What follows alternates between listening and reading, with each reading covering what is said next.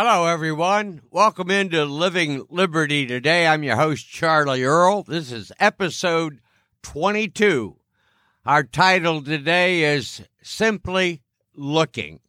Yes, my faithful canine companion, Justice, is lying here at my feet as we record this, and we call it Simply Looking because typically when you're looking at the 3rd of January of a new year, you look forward. What's ahead? What's down the road? But I'm going to just look a little bit backwards, maybe a little bit forwards. We'll see as time unfolds.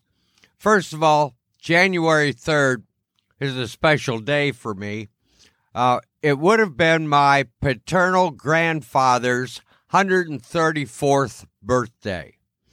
Now, that may not sound like a notable thing to acknowledge, particularly given the fact that he died 5 years before I was born. But nevertheless, it does give me some context into where I fit and how things fit in this world today. My grandfather Earl was born in 1887.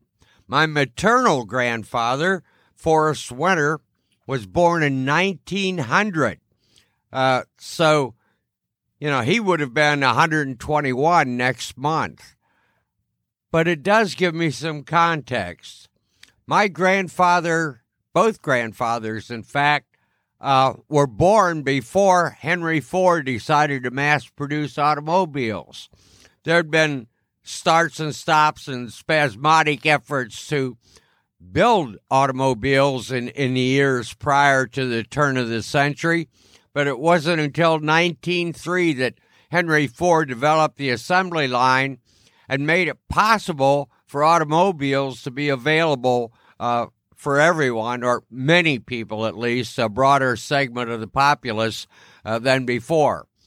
Also, 1903 was the year those bicycle boys from Dayton, the Wright brothers, decided to see if a heavier-than-air craft could fly. Prior to that, all airborne efforts required lighter than aircraft, dirigibles, balloons, things of that nature. But the Wright brothers, in their short little flight at Kitty Hawk, North Carolina, proved or developed or demonstrated that a heavier-than-aircraft could work. And think about, too, my grandfather Earl's birth in 1887 was 11 years after Alexander Graham Bell developed a wired communication capacity we call the telephone today. So all these things are in context for me. We're talking about my grandparents just 2 generations ago. Unfortunately, I lost my father in 2003. And he was born in 1919 and saw a lot of things come his way, too. Think about it. My father was born in 1919. Women got the right to vote in the nation in 1920. Now, prior to that, Wyoming had allowed women to vote. And also prior to that, a woman had been elected to Congress even without the female vote. But nevertheless, 1920 marked the point where women were given the right to vote on a national scale. And so all the things in context, what my grandparents and my parents grew up with and lived with. I was born in 1946, a year after the war ended. Not quite a year, about 9 months after the war ended. You can do the math yourself. Anyway, I've seen a lot of things change in my entire lifetime. And I guess when we look at going forward or looking back, it's always helpful to have some kind of context. It seems that at times we become slaves to the technology that surrounds us.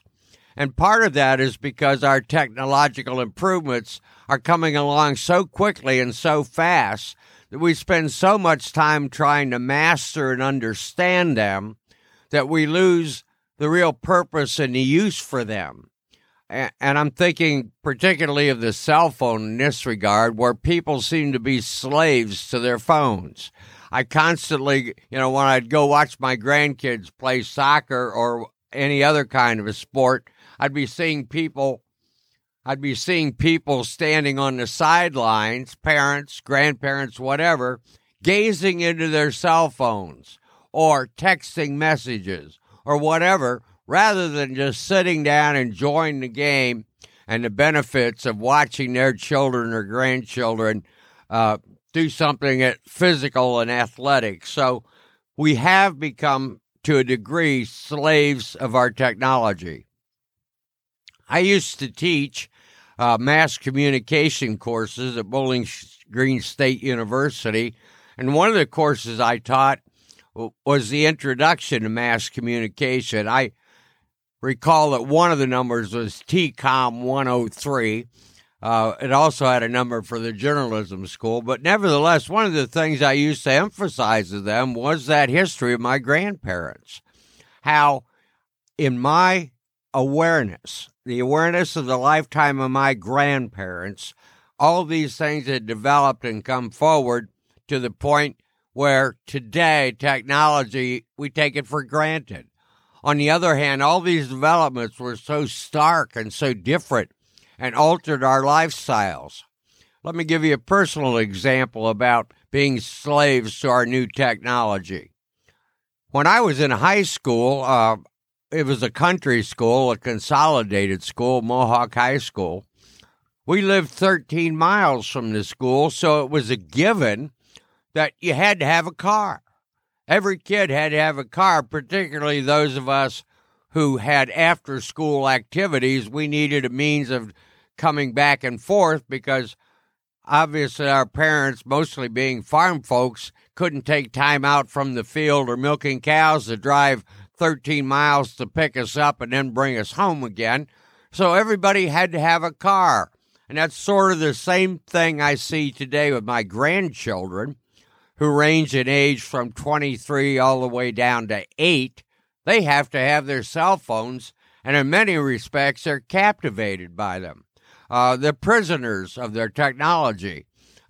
Game playing has become a big thing now. Rather than physically going outside and playing football or basketball or baseball or whatever, or gardening, now they sit and play games on their phones. And I got to admit, I'm an old fogey. My gaming ended, it began with Pong and ended with Pac-Man. So I don't quite appreciate the intensity with which they go to their gaming. And in fact, I think some of them are downright mind-destroying. But again, that may be an old man's perspective and maybe not reality. But it seems at some point, we're allowing the technology, the movement, the development, the fast pace of what's going on to drag us along. We're losing our self-will. We're losing our ability to design our own path if we succumb to the lure of new technology and what it's doing. Yes, I think it's a great thing that we're able to communicate instantly with anyone, anywhere across the globe. But are we doing anything meaningful with that communication? Are we getting into depth? Are we examining nuance? Are we aware of all the variables that may impact our communication? Or are we merely just saying, hi, happy to see you, have a good day, type of thing where it's all superficial with no depth? And that's what I fear. That's what I fear with where we're at. We're losing our ability to think, reason, and work our own way through problems and difficulties and issues because of this instant communication thing we have. It's more meme developed, one-liner kind of developed. I'm active on Facebook. I must admit, I must confess that I'm that type of communicator in that broader medium. Every once in a while, I write a column or write a longer piece where I try to think things through and get a little more depth, and it gets responses. And I'm surprised that people, some people at least, are willing to read it all the way through. Though with as many friends as I have online, Not all of them read them, and certainly not all comment about what they've read. But it seems like we're moving along too fast, too quickly, with too much shallowness, not enough depth to really work things through and get we want instant gratification. We want immediate results. And I guess that's sort of reflects our lifestyles now. I can remember, as you probably can too, or many of you can, when TV dinners were a thing. They were a treat. Now it seems like if you don't own a microwave, you'll starve to death. It's just the nature of the way we've gone and how we demand instant gratification all the time, or at least an instant resolution of our immediate problem as we perceive it. And so the difficult problems, the ones that challenge us, like saving our sovereignty as individuals, like preserving our freedom and liberty as a nation, sort of get shoved aside because we can't think of or we can't design a way to instantly acquire that. And I think that's why we may become not only slaves of our own technology, but may become slaves of our own unwillingness to go deeper than what the current milieu allows us to do. So a little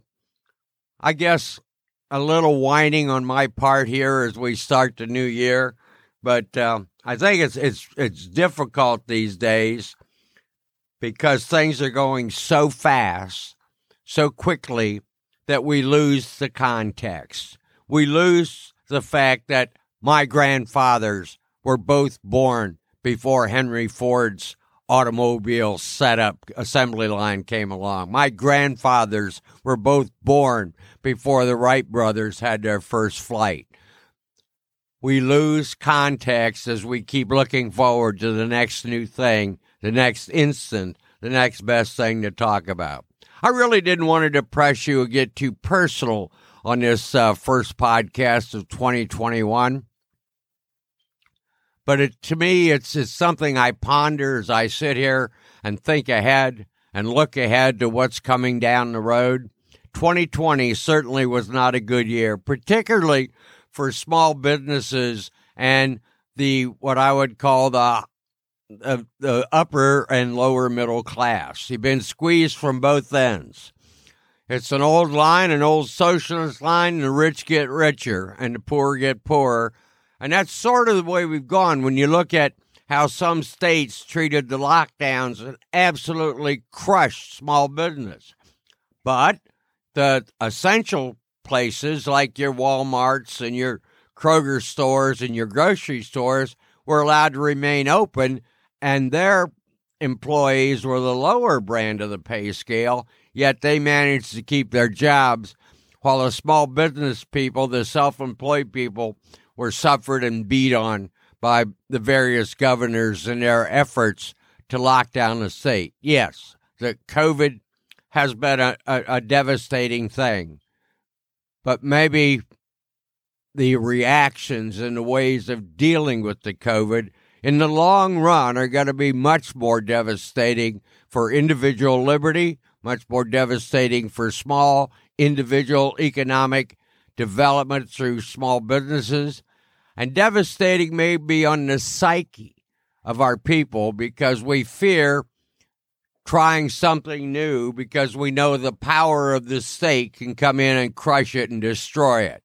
And maybe that's going to be our next show. We'll talk a little bit about how we can really overcome the heavier hand of government, the heavier hand of the regulators and the licensors and people of that nature. But I think we're creeping into a new era here thanks to COVID. Well, have a better day than I've given you. And remember to live free and be free. This is Living Liberty Today. I'm Charlie Earl.